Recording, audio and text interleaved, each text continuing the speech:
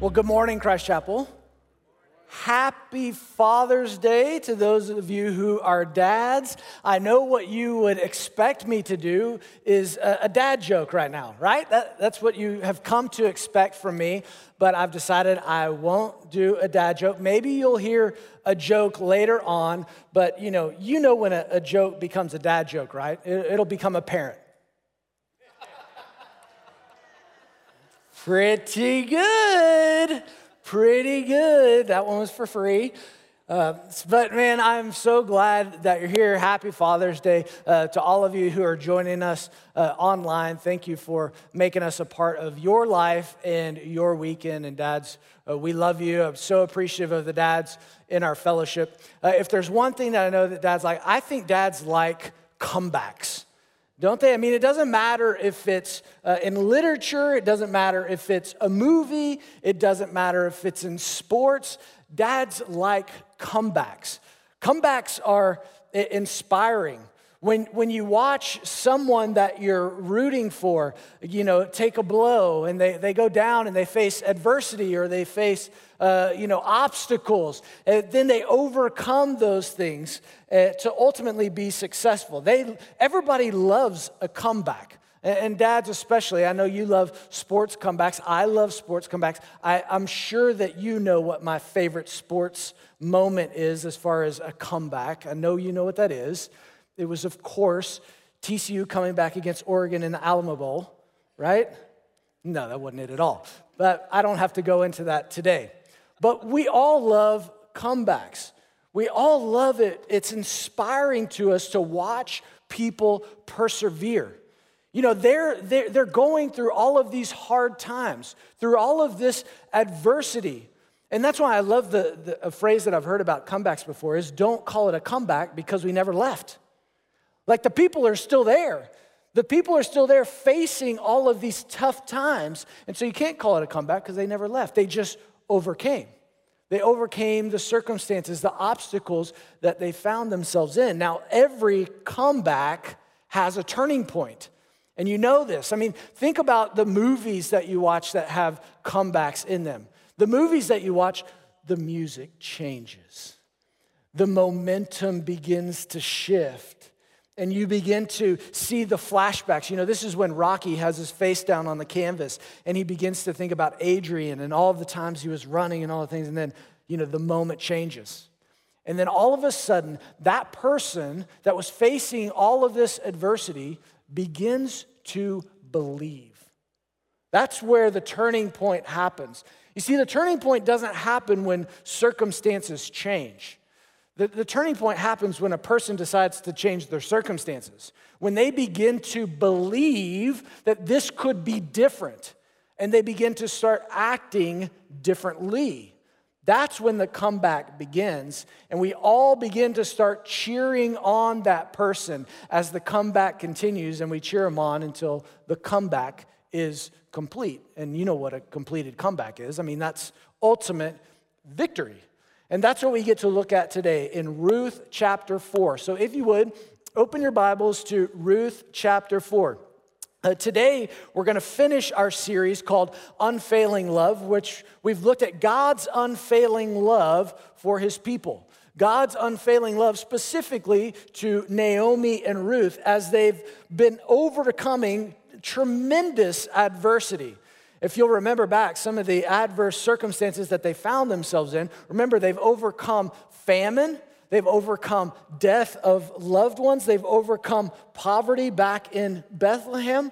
All of those things have been going on, and we've been cheering them on from the sidelines of, come on, you can do it. And we believe that they can. Why? Because we know the God who has unfailing love for them, and that he is seeing them through.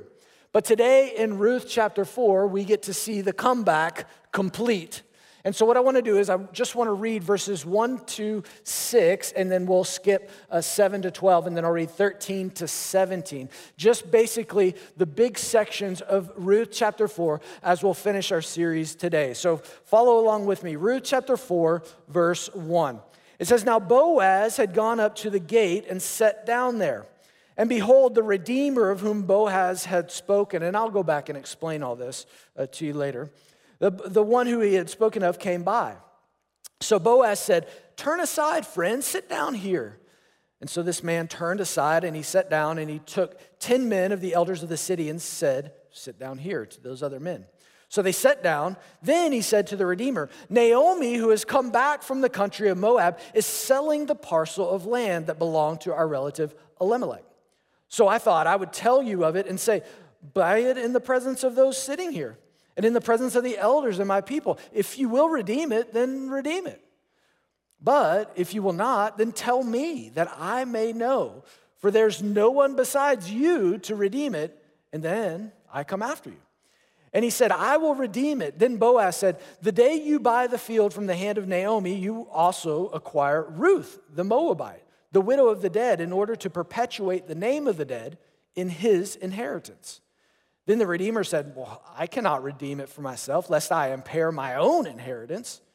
Take then my right of redemption yourself, for I cannot redeem it." I'll go to verse 13.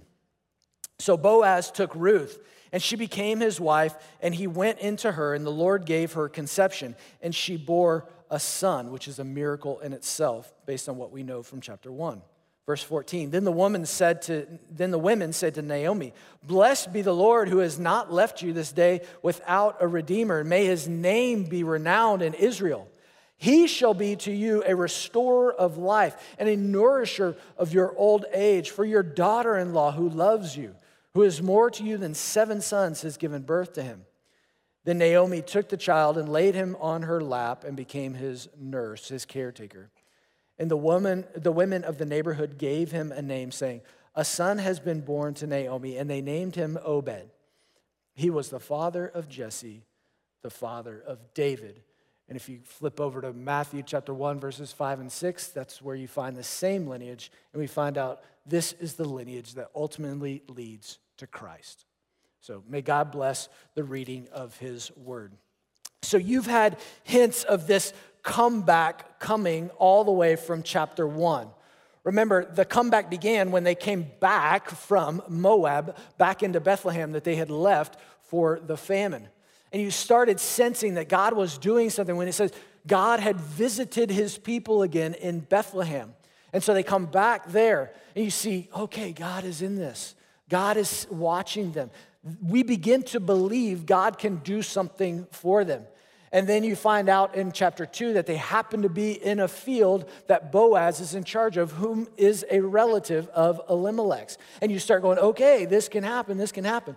And then Ruth grabs the bull by the horns, later on in chapter 3, and you start thinking, okay, this can happen. And God completes this comeback in chapter 4.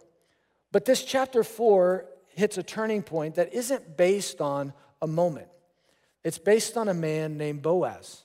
That's the one who helps the comeback be completed. It's this kinsman redeemer that completes the comeback. That's what it takes, is redemption for the comeback to be complete.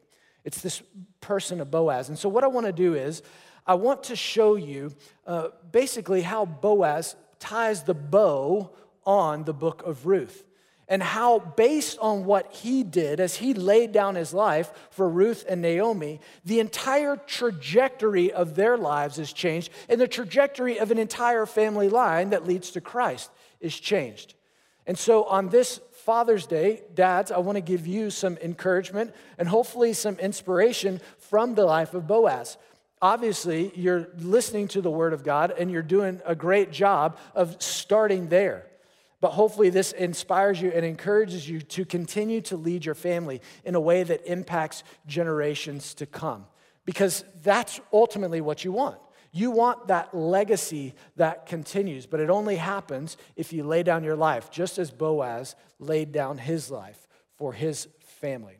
And so I want to go back through these verses, and I'll show you just a few kind of principles that all of us can apply, whether you're a father, whether you're a grandfather, a father figure. It doesn't matter. If you're helping anyone try to grow in their faith, and go further and farther than you could ever go yourself, to push them, to propel them into the future, then these will apply. So we're going to look at basically the life of Boaz through this chapter 4. And I want to show you how these spiritual comebacks are complete when they're built on people who keep God's word and keep their promises.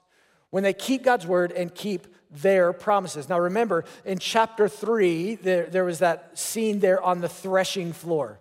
A really awkward scene that I kind of tried to rush through, so I didn't have to explain it. The context is very apparent to you. Ultimately, the moral of the story is that Ruth basically proposes to Boaz in a sense.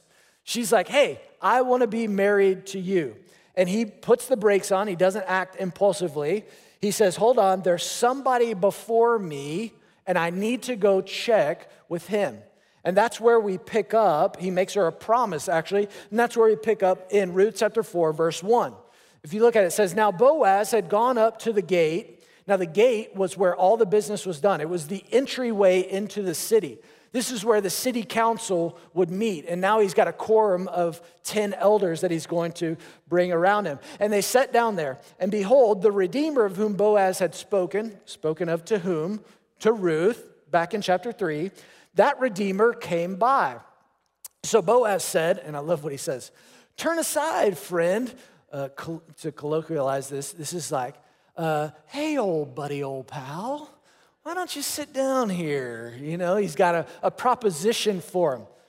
And sit down here. And he turned aside and sat down. And so the conversation begins. But all of this was prompted upon two things. First, that Boaz was keeping God's law. Remember, he has to follow through on God's law first and foremost, which means he has to know God's law. You have to be a person who knows God's law if you're going to keep God's law. If you don't know God's law, you can't keep God's law.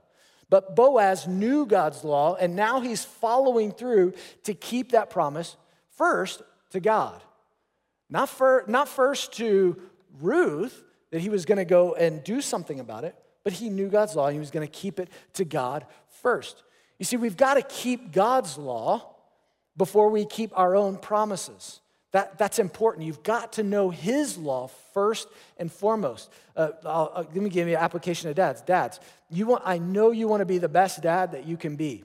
In order to be the best dad you can be, the best husband you can be, all those things, you got to be the best man of God first and foremost. God has to have your heart before anybody else can have it. That's what those folks need in your life. That's what Boaz had done. He had given his heart to God first before he could ever give it to Ruth. And that's really important because what that shows is he's building trust. And the people whom I'm going to speak for myself, the people whom I trust in my life most, they have given their heart first to God before they've given it to anybody else. Because here's the thing, that builds a relationship of trust, and I know how they're going to act. And there are so many circumstances in our lives these days that have certainly been unforeseen and just unpredictable, that we don't know how people are going to act. And so I can't always ask them, hey, how are you going to handle that situation? But if I know that they're a person of God's word, then I know exactly how they're going to act. I know they're going to follow God's Spirit. I know they're going to let God's Spirit lead. And that lays a foundation of trust, that they're going to keep God's law first, they're going to keep God's commands, and then they're going to keep their own promises, to me or to whomever.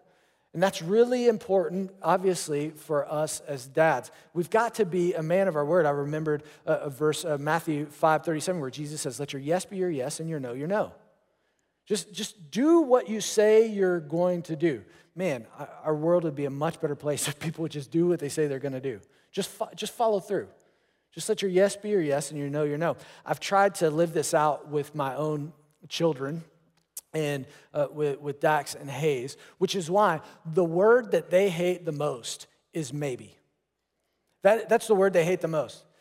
Dad, can we go do that? Maybe. They know what maybe means. They know that I think there's three options. Yes, maybe, and no. They know those are two options. Yes or no. Everything else. Which is why if especially Hayes, our 4-year-old, I mean, if he wants something, he will just come up and he'll say, Dad, can we go do this later? And I'll say, maybe. And he'll just come up and he'll grab my face and he'll say yes. Say yes, Dad. Say yes. Just say yes. And he just grabs, I can't get away from him. But he just wants me to say yes. Why? Because he knows that if I say yes, then we're going to do it. Because I want to build and instill that trust in him, that he can trust what I say I'm going to do. And who is always faithful to their promises? God. That's why we've got to be a person of God's law first, or God's word. I'm using God's law because we're talking about the Old Testament. But we've got to be, God's got to have our heart first before we can give it to anybody else. We've got to build our promises to one another based on the promises that he makes to us and the promises that he shares with us. We've got to be true to those promises, which, by the way, just a Father's Day thought for you. It's never too late to keep a promise. How fun would that be if maybe your dad, Lord willing, is still living and still with us and not with the Lord yet? What if he made a promise to you and you remember that he forgot it and you followed through on it? What if he promised to take you fishing somewhere and you said, you know what, Dad, we're going to go fishing, and you take him to fulfill that promise? What a cool thing that would be. It's never too late to fulfill a promise. Don't forget that. Second, spiritual comebacks are built on people who accept the responsibilities as well as the privileges. Who accept responsibilities as well as the privileges. Remember, this whole thing is built on Ruth asking Boaz to be the kinsman redeemer. Now let's go back and review real fast what the kinsman redeemer is. The chart, there's a great chart that was on last week's notes that I forgot to reference, so please go back and look at that if you need. But remember, a kinsman redeemer had 3 responsibilities. First, they were to care for the family's needs. Well, let me even back up. Why did they need a kinsman redeemer? Because the patriarch of the family had died. And the role of the patriarch of the family was to provide for and protect the family.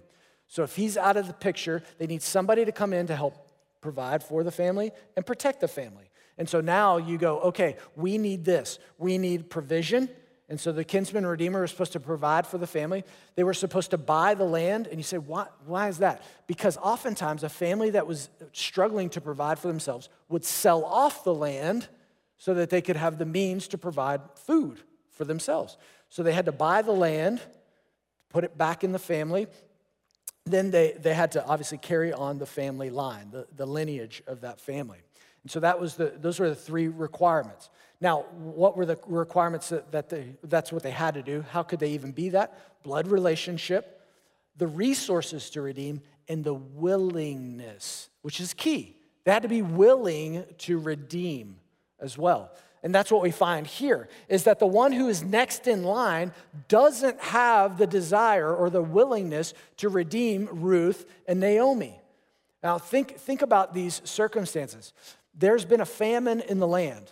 So these people are just now starting to get back on their feet. This redeemer that he's talking about here, he has just now started to get his household back in order. He's gone through an economic crash, dire economic straits. Now he's trying to build his inheritance back up for his own family. And when Boaz comes to him and says, hey, do you want to buy the land? He goes, yeah. I mean, I have an opportunity to double my assets immediately. I mean, who doesn't want to do that? And he goes, there's a catch. There's more to that deal behind door number 2. We find that in verse 5. It says, then Boaz said, now the day that you buy the field from the hand of Naomi, guess what? Just wait. You get Ruth, the Moabite, the widow of the dead, in order to perpetuate the name of the dead in his inheritance. And you say, why is this such a deal breaker for this redeemer? And the reason why it's a deal breaker is because he's trying to build up his inheritance that he's lost in the famine for his own family. Now let's say that he marries Ruth to continue that line, and she actually has a child. Now, she's been barren all for those 10 years that she was married to Mahlon. But let's say that she happens to have a child. Now his inheritance is split. Now he has to split it with all of the children that he has right now. And so there's a risk involved of if I marry her, yeah, I get the land, but I don't want to risk for my own sake and the family that I already have. And so he says, I'm not willing to redeem it. You do that. See, he wanted the privilege of having the land, but he didn't want the responsibility of caring for that other family. And I think there's a great, just quick spiritual application that I wrote down here. Those, and this comes from chapter 1 and chapter 4, which I'll explain. Those who refuse their God-given responsibility oftentimes forfeit their future significance. Those who refuse their God-given responsibility oftentimes forfeit their future significance. And think about it. We're getting an example here, which I'll talk about in a second, but go back to chapter 1. Remember, we have this critical moment here where Naomi is with Ruth and Orpah. And there's a responsibility to care for this widow, Naomi. And these two gals have an opportunity to do that. One does and one doesn't. Orpah turns back and goes to Moab. Do we ever hear of her again? No. Just falls off. No future significance in the kingdom because she's forsaken her God-given responsibility. Now, was it reasonable for her to go back? Absolutely. She had the privilege of doing that, of starting over.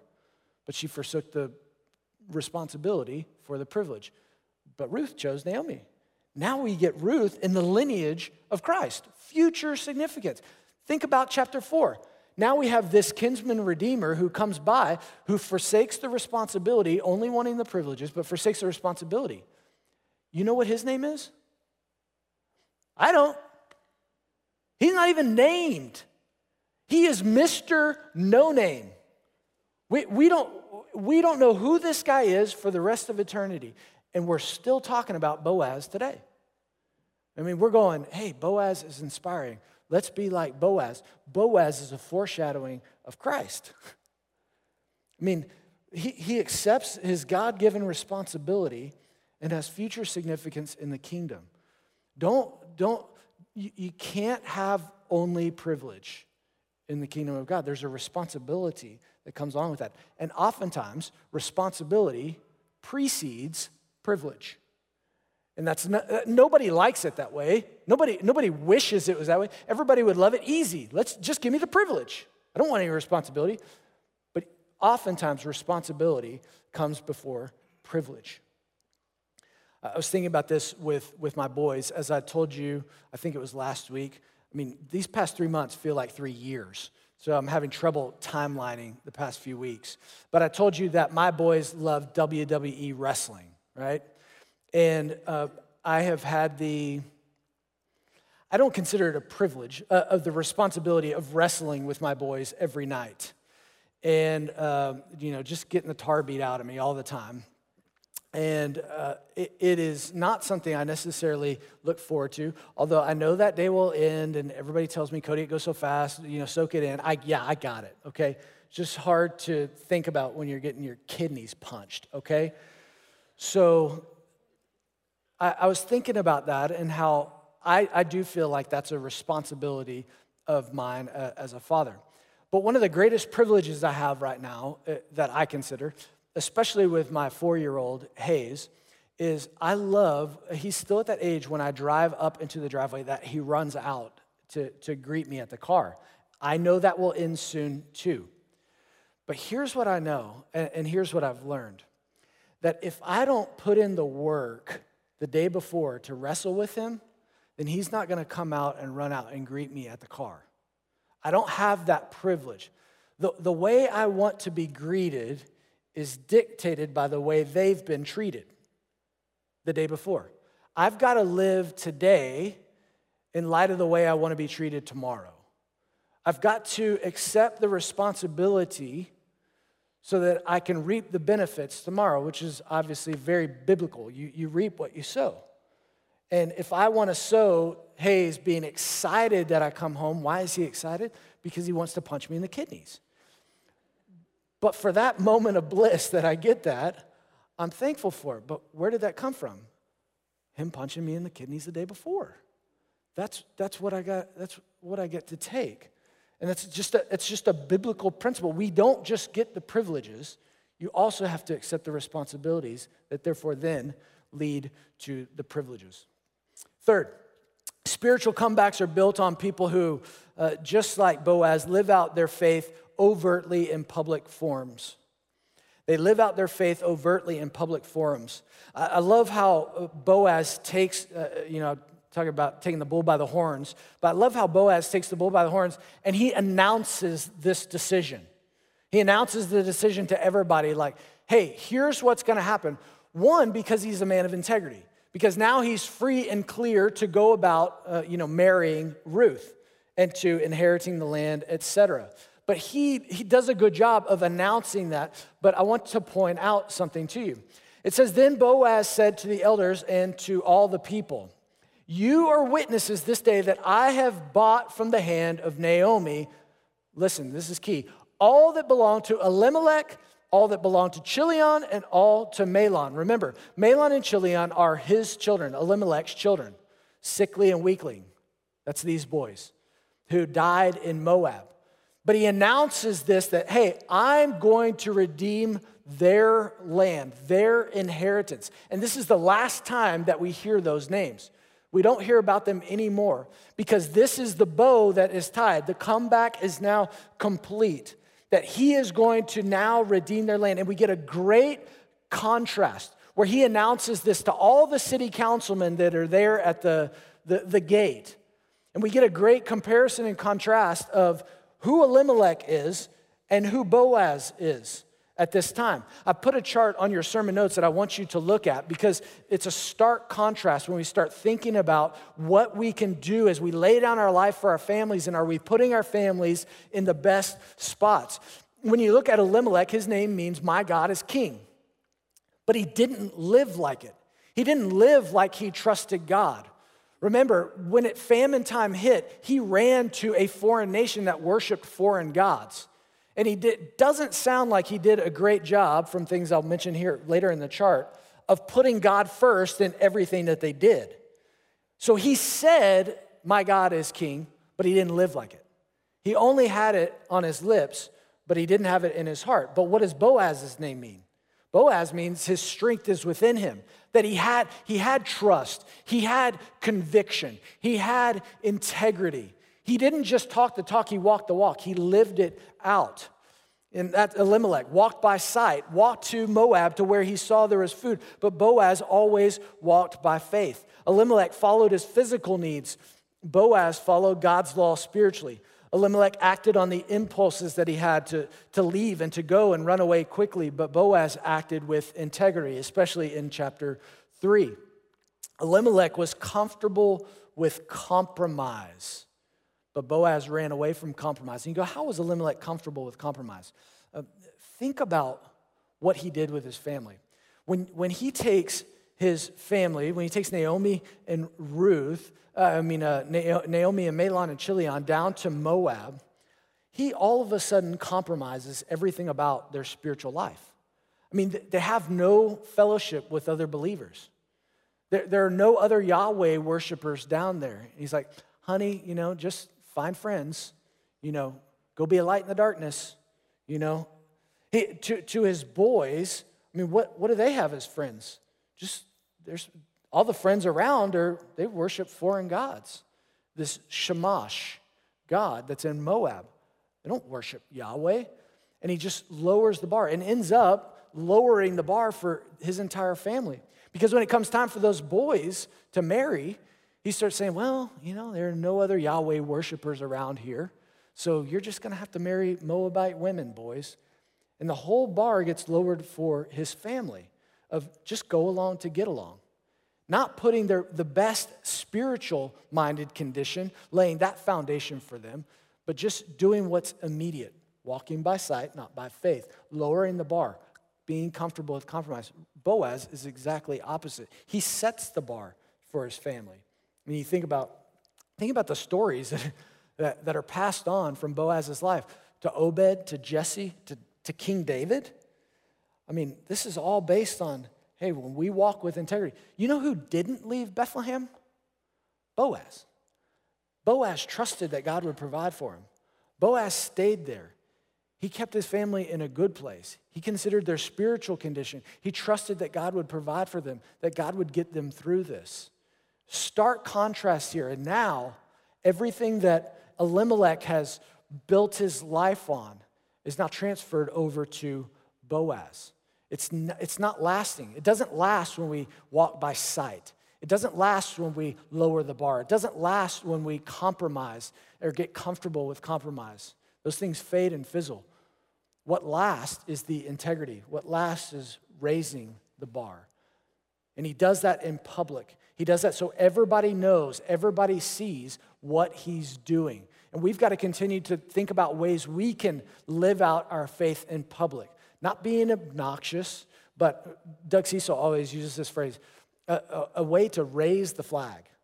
Just to show people that we are believers. Whether that's on the ball field, in the workplace. Even in your home, are you raising the flag? Raising the flag with your relatives. How are you saying, hey, this is who I am and this is what I'm about? Not in an obnoxious way, but in a way that says, strength is within me. I am a God follower. And then finally, spiritual comebacks are built on people who support others from the sidelines to build future generations. They support others from the sidelines to build future generations.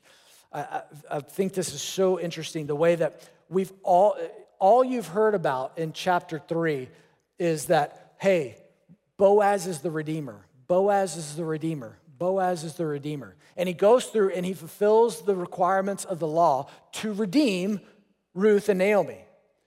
But then I want you to look at verses 14 and 15. Look at these verses. It says, then the women said to Naomi, we get a scene back.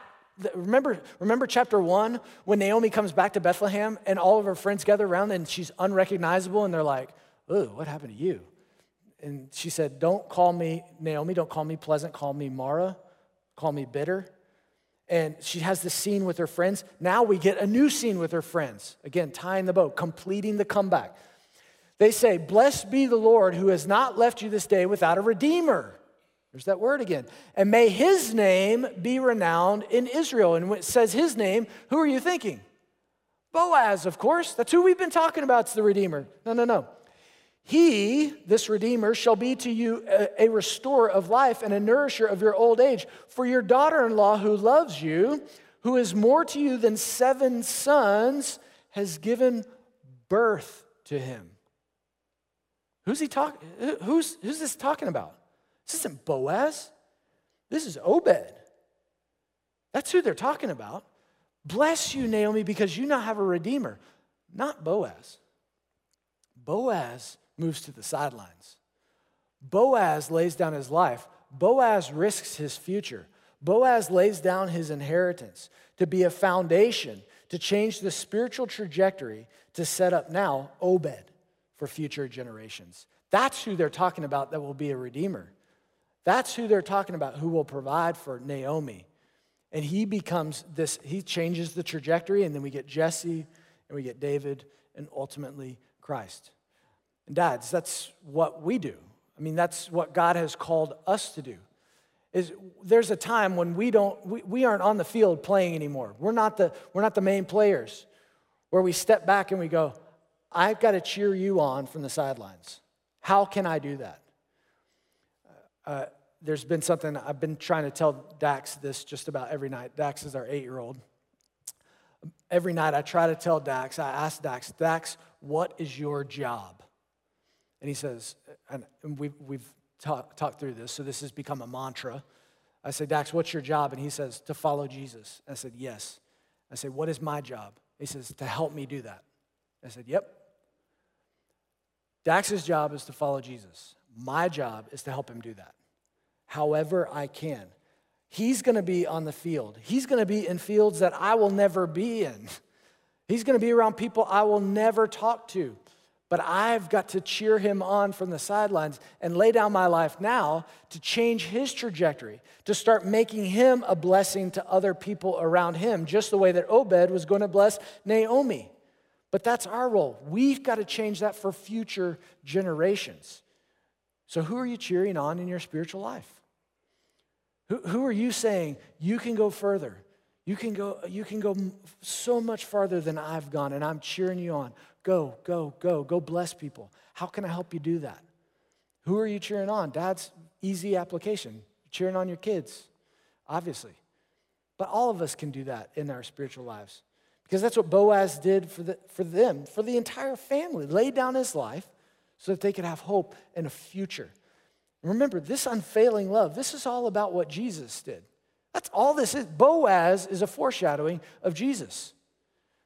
Jesus did for us what Boaz did for Naomi and Ruth. Naomi and Ruth were helpless and hopeless, wandering around in a foreign land. That was us, hopeless and helpless. And we found refuge in him. We needed redemption. So God laid down his life through his blood. We can now be redeemed to him, restored back to him. He made it very public what he did for us. The same way Boaz made it public, Jesus died on the cross publicly to bring us to him. Just the way that Boaz welcomed Naomi and Ruth into his home, Jesus welcomes us. He says in John 14:6, I'm making a place. I'm preparing a place for you, a place in eternity. Boaz is just a foreshadowing of Jesus. And only through Jesus can our spiritual comeback be complete. He's already written the story. The victory is already won. It's just, are we following his story? Have we placed our trust in the Redeemer, into him?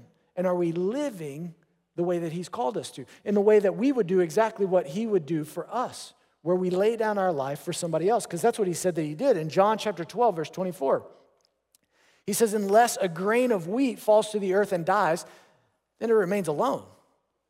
You're not going to do anything by yourself. You can only have the impact that you want to have if you invest in others. But if it dies, if it lays down its life, then it bears much fruit. And when Boaz laid down his life, we see the fruit. We see the family tree that comes behind. And so my encouragement for you, especially dads, lay down your life as the foundation for somebody else's spiritual story. Say, man, your job is to follow Jesus, and my job is to help. How can I do that? How do I help you? You're obviously doing it now. You're sheltering your family in God's word. You're trying to help them understand it. You're trying to teach it, and you're trying to walk it out. God bless you. Love you. I hope you're encouraged. Hope you're inspired to continue to do that, to live like Christ. Boaz was just a foreshadowing of Christ. And I know his Spirit will empower you to do that. So let me pray for us. God, thank you for your word. Thank you for this narrative that shows us that in the end, the comeback can be complete. Victory is won. And there is a bow on all of those things that seemed like a mess. Thank you that you cheer us on through your Spirit. But ultimately, you want us to trust in you. So guide us, please. Give us the faith to lay down our life. And Lord God, change our family's spiritual trajectory in a way that impacts our generation, generations to come, and ultimately the kingdom of God. We ask it, please, in Jesus' name. Amen.